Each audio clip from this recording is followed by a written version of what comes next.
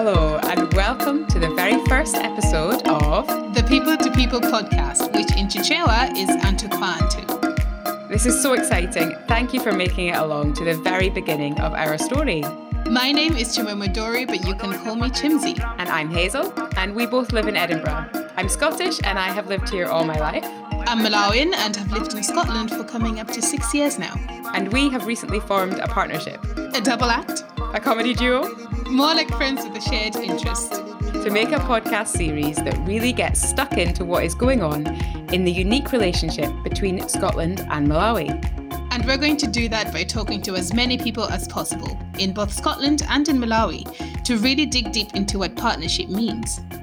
And to find out how people connect with people. We've got 10 smashing episodes lined up for you. With the most relevant conversations of the moment. And I'm going to make everyone a promise. And what is that? You will hear new perspectives that you have never heard before. What do you think? I think that's true. And whether you've been involved in the Scotland-Malawi partnership before, or if you've never heard anything about it before, you're very welcome here. Takulandlani. And I think you will find something new and interesting. So, Hazel, what sort of conversations should people expect from the series? This series is going to explore perceptions. Here's Kathy Ratcliffe. I guess that's really a big part of the problem, is that it's people presenting other people rather than people presenting themselves. We're going to talk about the planet, and here is Andrew Namakoma. If it's not a drought, then it's floods. Or it moves from floods to drought. All right? So the rivers that used to have the waters throughout the year are no longer holding the water throughout the year. We are going to look at privilege, and we spoke to members of the Boys Brigade from Dunblane.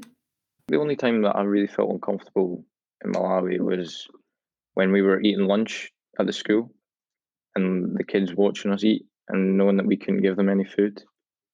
And that is just a taster. So many juicy conversations coming up.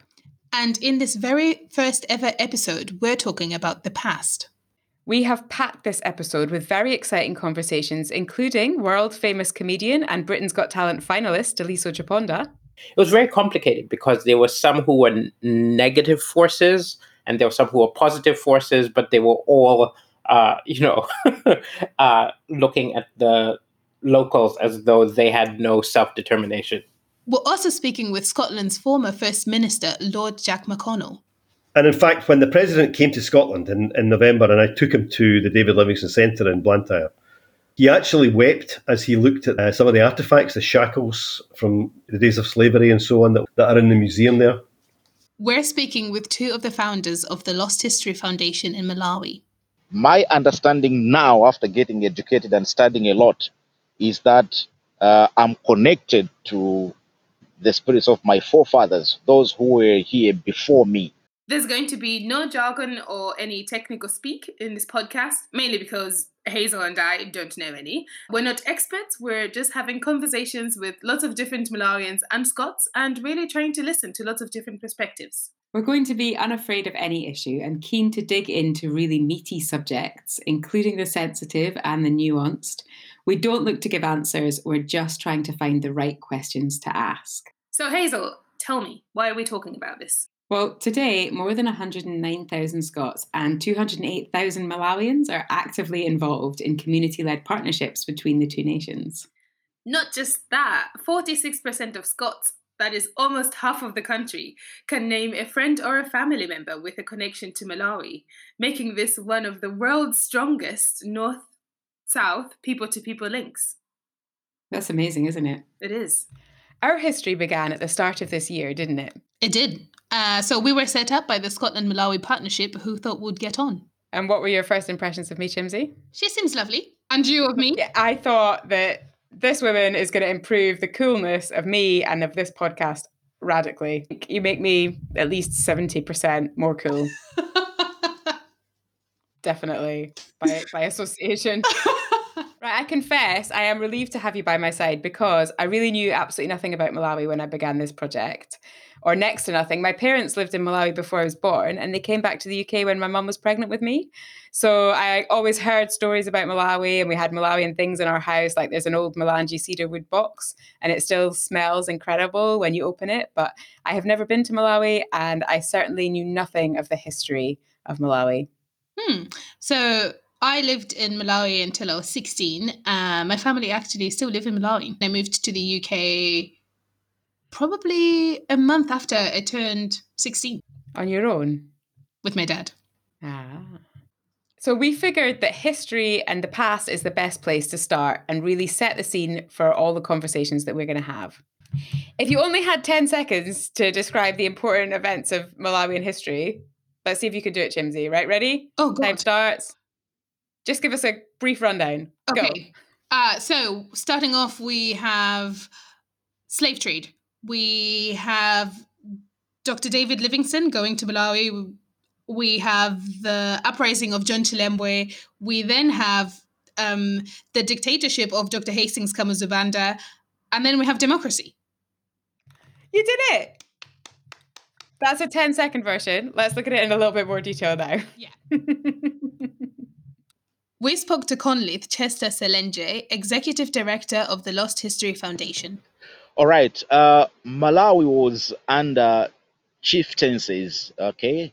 But with the coming of the Ngoni from South Africa, they were a warlike tribe. So when they came to Malawi, especially part of the northern region, they set up a kingdom. It's still up to now. The leader is still regarded as king of the Ngoni there. The other tribes, weaker ones, were suppressed, of course. Lilongwe, which you say today, that is a Chewa place. There was a Chewa chief there, and today still they share that chieftaincy with another Chewa in Zambia. It's African, okay? We're Africans. Now, we're in a society which was, first of all, having its own beliefs before the coming of Christianity. We believed in the spirits of our ancestors. It is even up to now, many people believe in that, okay?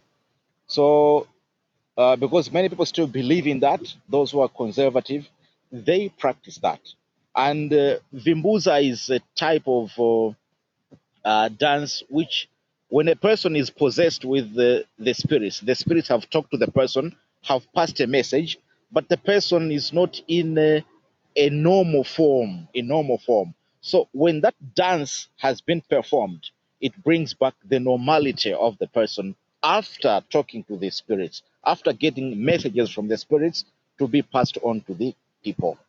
I don't believe in Vimbuza, but I believe in the spirits of my forefathers. My understanding now, after getting educated and studying a lot, is that I'm connected to the spirits of my forefathers, those who were here before me. Which tribe do you belong to?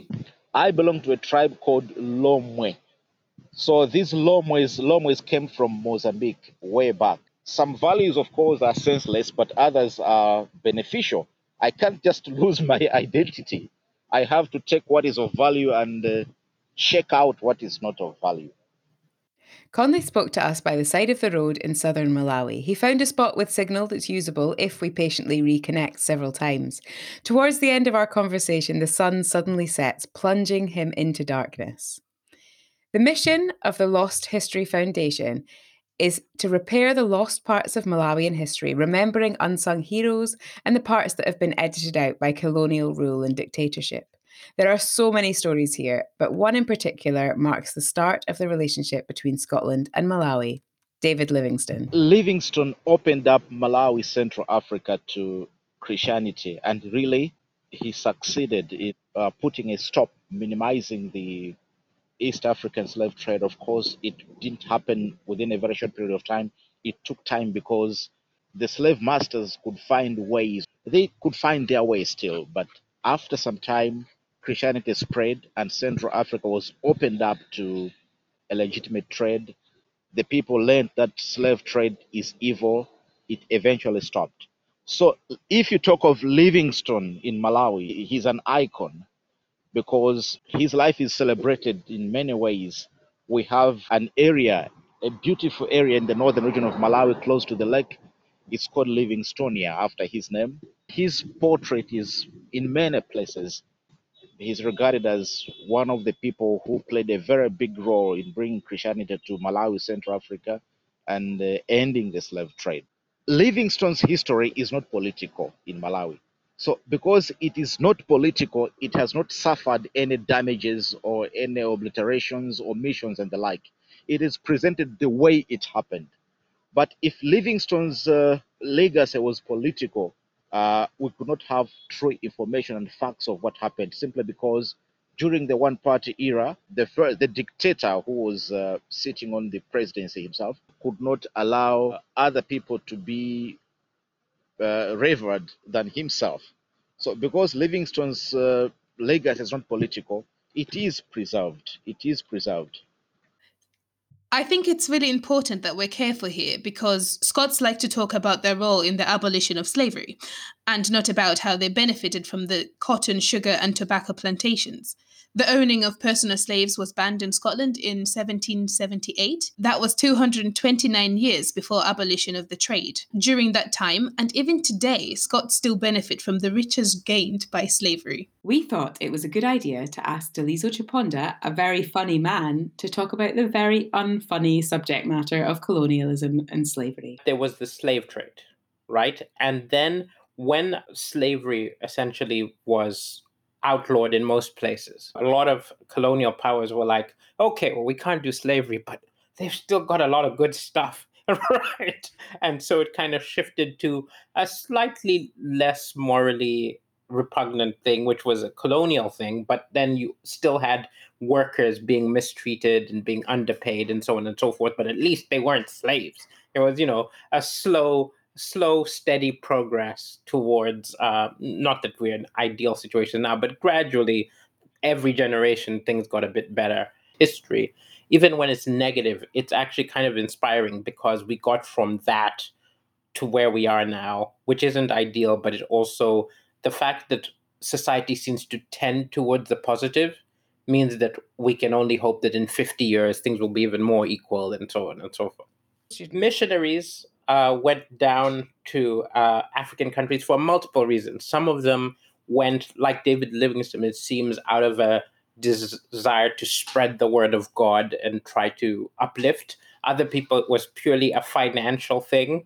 They're like, they've got resources, we want the resources. And so there are all these different people who came for different reasons. Livingstone was one of the positive forces. It was very complicated because there were some who were negative forces and there were some who were positive forces, but they were all, looking at the locals as though they had no self-determination.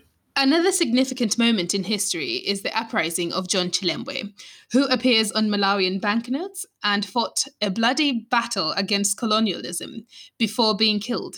No one knows where exactly he was buried, and Daliso is writing a book about him.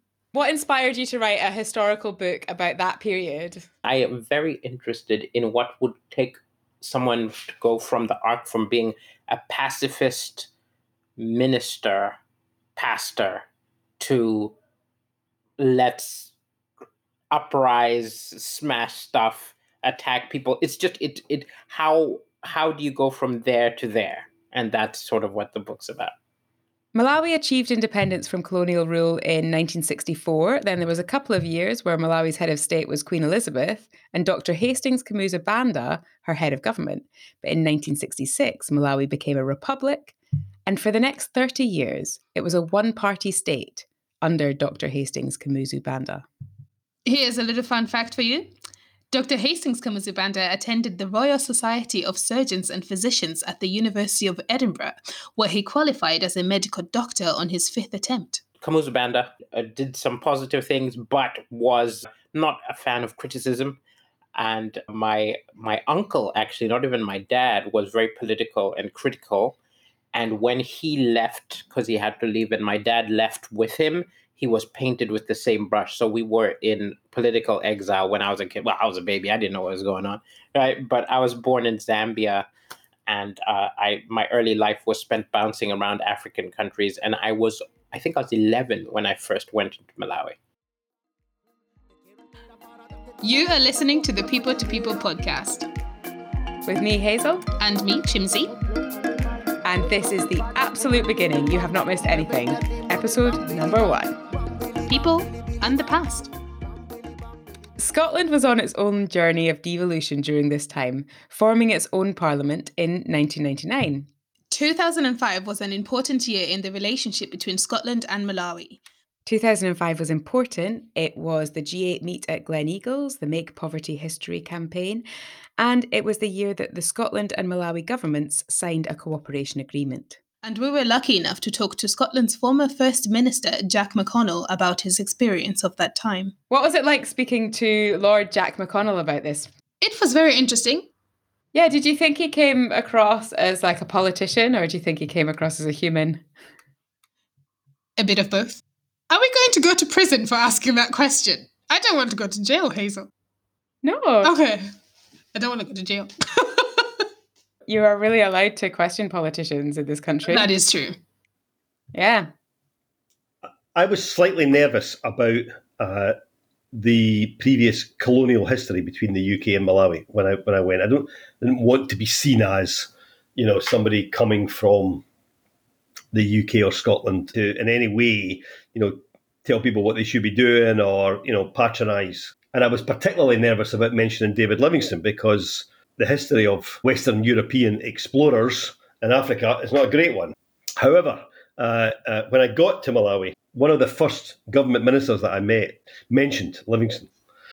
And I said, well, I'm not too sure whether I should be mentioning David Livingstone if I'm speaking at this event. And they said, oh, yes, you can mention David Livingstone anytime you want in Malawi. In fact, in Malawi, we don't say that David Livingstone discovered Malawi. We say that Malawi discovered David Livingstone. It was fascinating to see the depth of quite an emotional feeling for Livingstone amongst particularly the older generations. And in fact, when the president came to Scotland in November and I took him to the David Livingstone Centre in Blantyre, he actually wept as he looked at some of the artefacts, the shackles from the days of slavery and so on that are in the museum there.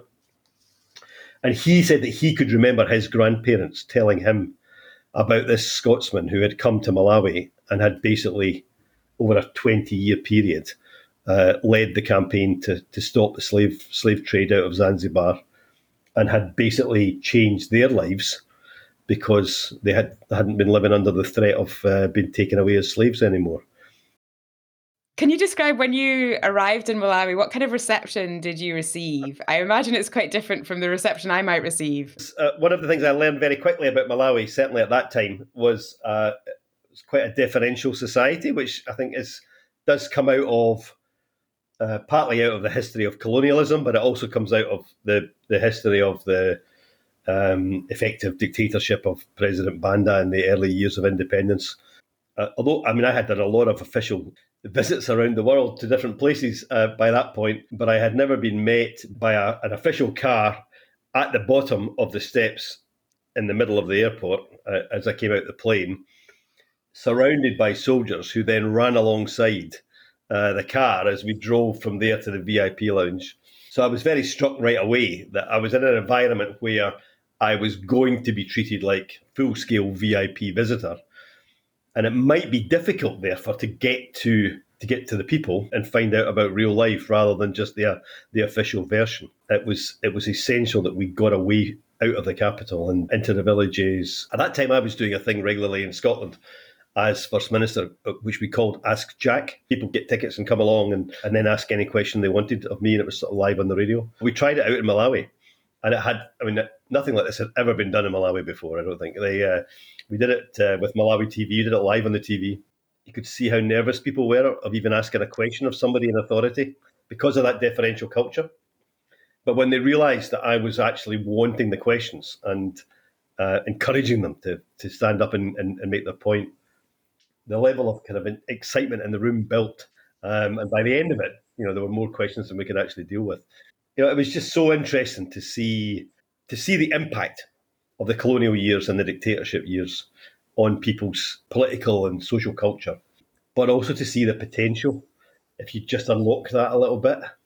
The day that had the biggest impact on me was a day when we visited a village in central Malawi where, first of all, we we came across a number of families headed by children where the parents had both died, I think primarily of HIV at that time, which was a massive epidemic in the country at the time and across the whole region. To see these children struggling to cope, but being resolute and determined, had quite a big emotional impact on a lot of members of the group that I was with. But then I went to visit a village primary school. It was literally a very small hut with a straw roof and mud on the floor and a blackboard. I spoke to the teacher about the challenge of teaching maths with no books, no electricity, no pencils. But then we went round the corner and there was a brick building, a sandstone brick building with no roof. The locals explained to me that it was a new school that had been built 3 years previously. And they'd never been able to buy the corrugated iron to put on the roof. I said, how much would it cost? They said about £1,000. And this school had not been opened for the sake of £1,000. That image has stuck with me ever since. I remember that when President Mutharika came to Scotland in November for the conference, which launched the partnership. On the last day, we met a group of Malawian students at the David Livingstone Centre in Blantyre in Lanarkshire.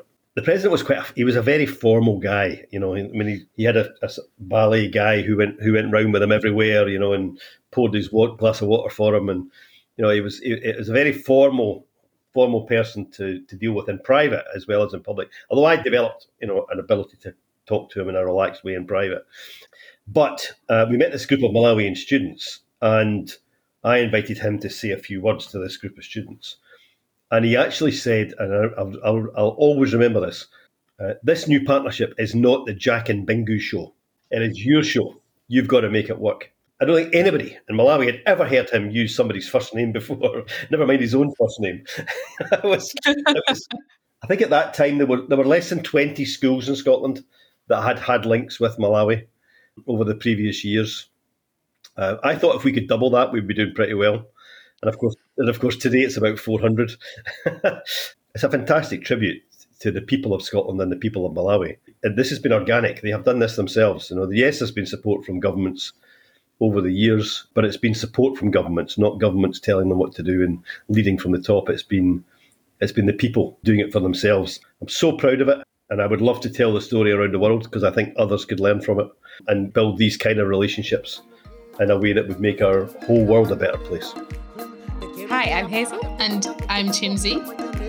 And you're listening to the People to People podcast, exploring the unique partnership between Scotland and Malawi. And this week we are digging deep into the past.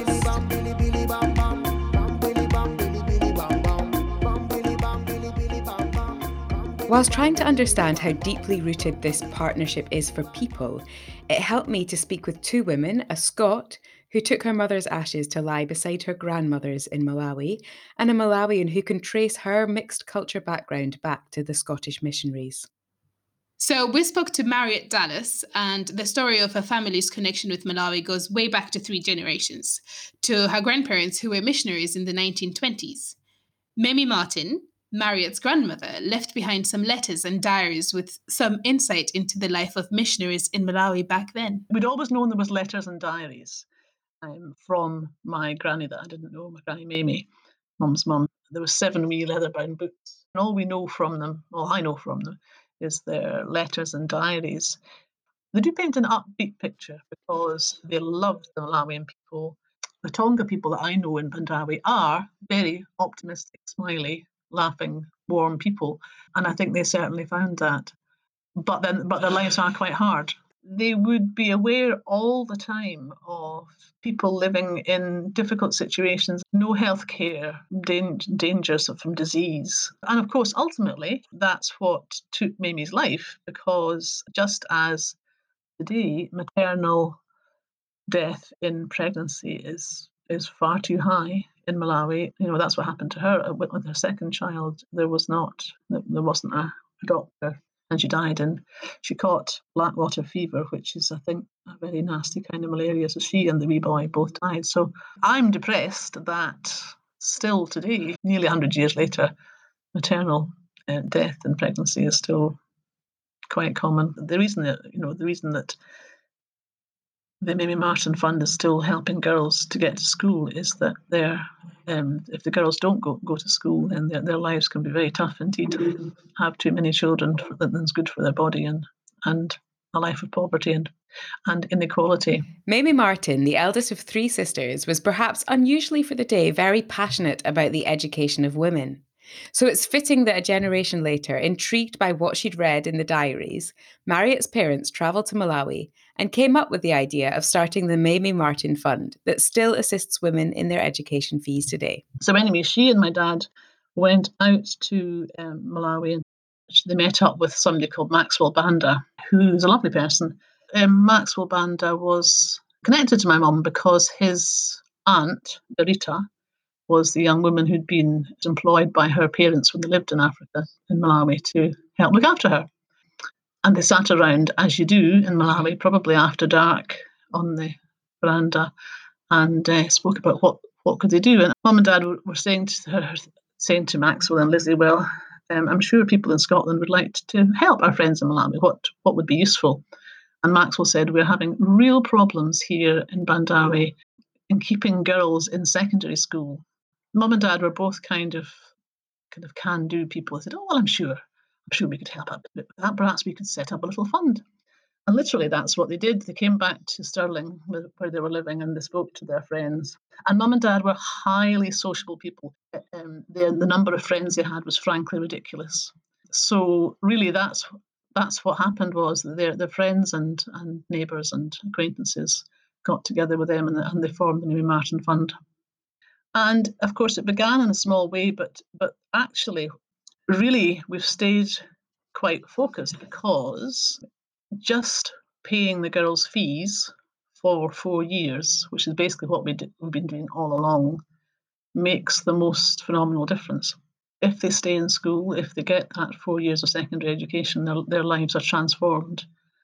And if they don't, then their lives, there's a lot of difficult things they may face, such as early pregnancy, early marriage perhaps that they hadn't chosen, for if it was helpful for the family to get a bride price for them.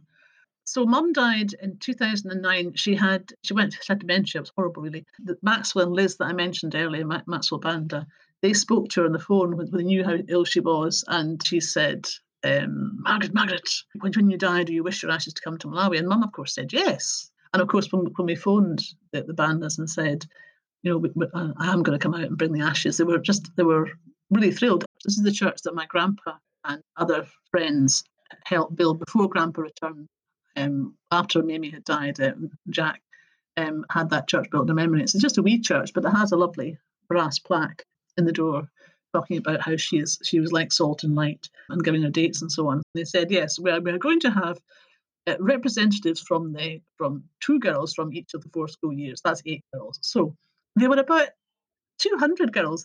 I love the women's guilds. I love the way they sing and dance. And there was prayers and there was hymns and huge colourful flowers. And I spoke in Tonga. I had to practice it. I said to Maxwell the night before, I must respond, because outside the church is where Mamie is buried.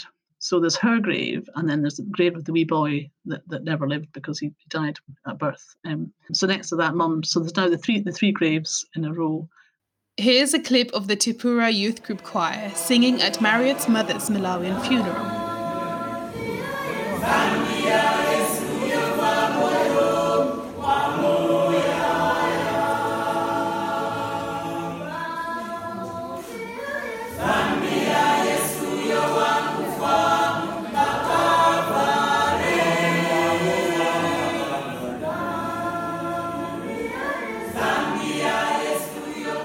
We also had an amazing conversation with Sharmila Ilyas, who can trace her family history right back several generations to early Scottish and Malawian relationships. I'm a 4th generation Scotsman. I've got a mixed culture background. When I was a bit younger, I was digging into the history of our grandfathers, great-grandfathers, and so on. And one of them came up, and his name was Michael Auld. He was a missionary, but he was also a physician. So he came in the 1800s. He must have been already married in Scotland, or I don't know, he must have had family of some sort. And whatever he did here had to be kept secret. So he had a daughter here in Malawi, and he also had a daughter in Zambia. The daughter in Malawi, her name was Bertha, and his daughter in Zambia was Stella. And these daughters then went on to get married to other, obviously, cultures altogether and other people. But the one in Malawi got married to a Muslim man who was like late 60s. And he was a tradesman, he was a farmer. He traveled quite a lot and they settled in Tanzania. She got married off. So it was an arranged marriage. And he paid dowry for her. She must have been like 13 or 14. So I remember when I was doing the research on this at the time, I was about 12. It hit me that in our family here in Malawi, whether it was the culture, whether it was the religion, a lot of children got married off. And then I started doing a bit more research much later in life, which is very recent, that we still have child marriages in Malawi. There's pockets of villages that actually still do this. We'll say this again. Some difficult subjects will come up during the series, like child marriages, and we're not going to approach them unafraid, only with open minds, because that's all we can do. We are not experts, just enthusiasts. But if you are an expert and you'd be able to hold a conversation with us about this, then there's plenty of time to get in touch. We'd love to hear from you. Details on how to do that at the end of the episode. This is my friend Hazel. And here is my pal Chimsy. You're listening to the People to People podcast. And we are really digging deep into what partnership for Scotland and Malawi actually means. And in this episode, we're looking at people and the past. Finally, we wanted to include in this first episode the voice of David Hope Jones, Chief Executive of the Scotland-Malawi Partnership. There's a real trust and in that relationship between Malawi and Scotland's viewed, I don't want to overdo the point, but by many people in Malawi as a friend and partner rather than a donor, and that allows very different things to happen. But it also means a real responsibility on all of us that, wow, we're involved in this amazing 160-year relationship. Warts and all, where appalling things have happened and wonderful things have happened, and as with all of us, we have our failings, but for whatever reason, that there is a particular trust and solidarity that's there now. It's brilliant when Malawians come across and they start asking about our system. I remember the Vice President of Malawi escorting him through the House of Commons, and I was sitting with him above the chamber watching Theresa May, then Prime Minister, talking about Brexit at that time. And because it was an important moment, all of Lords started sort of tottering through and joining us there, and sort of had the President of Malawi to my left and the Duke of Wellington to my right, and sort of explaining to him that all of these guys are also parliamentarians, but no one has actually voted for them. I've said this to lots of MPs as they go to Malawi for the first time. Start a meeting in which you want to talk about governance by telling them, just how many times the Scottish Parliament was over budget. Tell them how appallingly we managed the tram network that we have in Edinburgh. Tell them about Royal Bank of Scotland's contribution to the global economic collapse. Tell them about our unelected parliamentarians and our journey to a fully democratic system that's several hundred years in and probably has several hundred years to go. And then you're able to create a space to really, really talk and really listen once you've got that sort of humility and self-awareness. And I guess my hope for the future is that there's more of that, and just that Malawi begins to get fair opportunity in the global trading environment, in the sort of energy environment, and that Malawi isn't ravaged by climate change, something that it's overwhelmingly not been responsible for the contribution for. So I guess those are some of my thoughts there. So I think we have set the wheels in motion for our podcast. Let's pedal forward. We're going to end with a cycling story.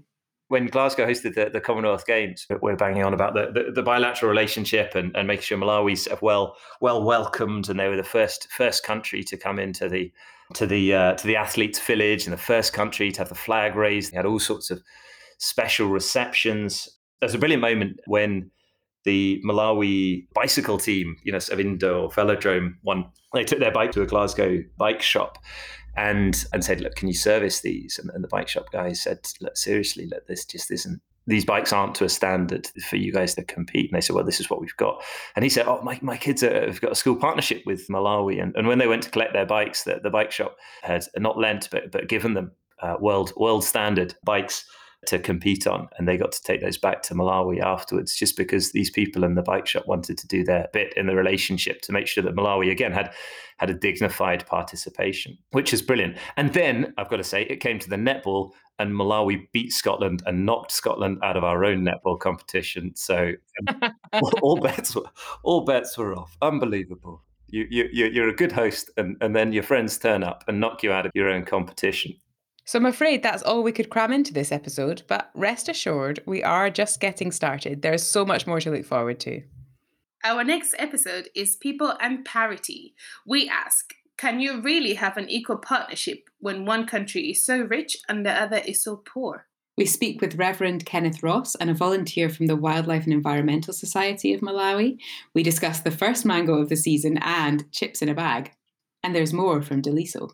What tells you more about me? Black, Malawian, Christian, right? Or science fiction writer, comedian, laughs a lot, right? And I always think it's the things which you choose and the things which you are, which define you more. And we have a request. We really need you to spread the word about our podcast. Yeah, we need people to tell people about it. Tell as many people as possible. Mention it to your friends, call someone up and tell them about it, or share it and join us on social media. You can find us on all social media channels. We're on Facebook, Instagram, and Twitter at People to People Podcast. And you can also send us an email at peopletopeoplepod@gmail.com. If you enjoyed this, please leave us a review. It really helps. And now a special treat. We are going to be played out today by a recording of a live performance by Lazarus Chigondali with Dave Luhanga and Brave Mnyai on backing vocals and djembe drums. It was recorded at the Scotland-Malawi Partnership AGM in Edinburgh in 2019. So, I love Scotland. In this episode, you heard from Kathy Ratcliffe, Andrew Namakoma, Joshua from the Dunblane Boys Brigade, Conleith Chester Solenje, Delisa Chaponda, Lord Jack McConnell, Mariette Dallas, Sharmila Ilias, David Hope Jones, and it was produced and presented by Chimsy Dory and me, Hazel Darwin Clements, and was supported by the Scotland-Malawi Partnership.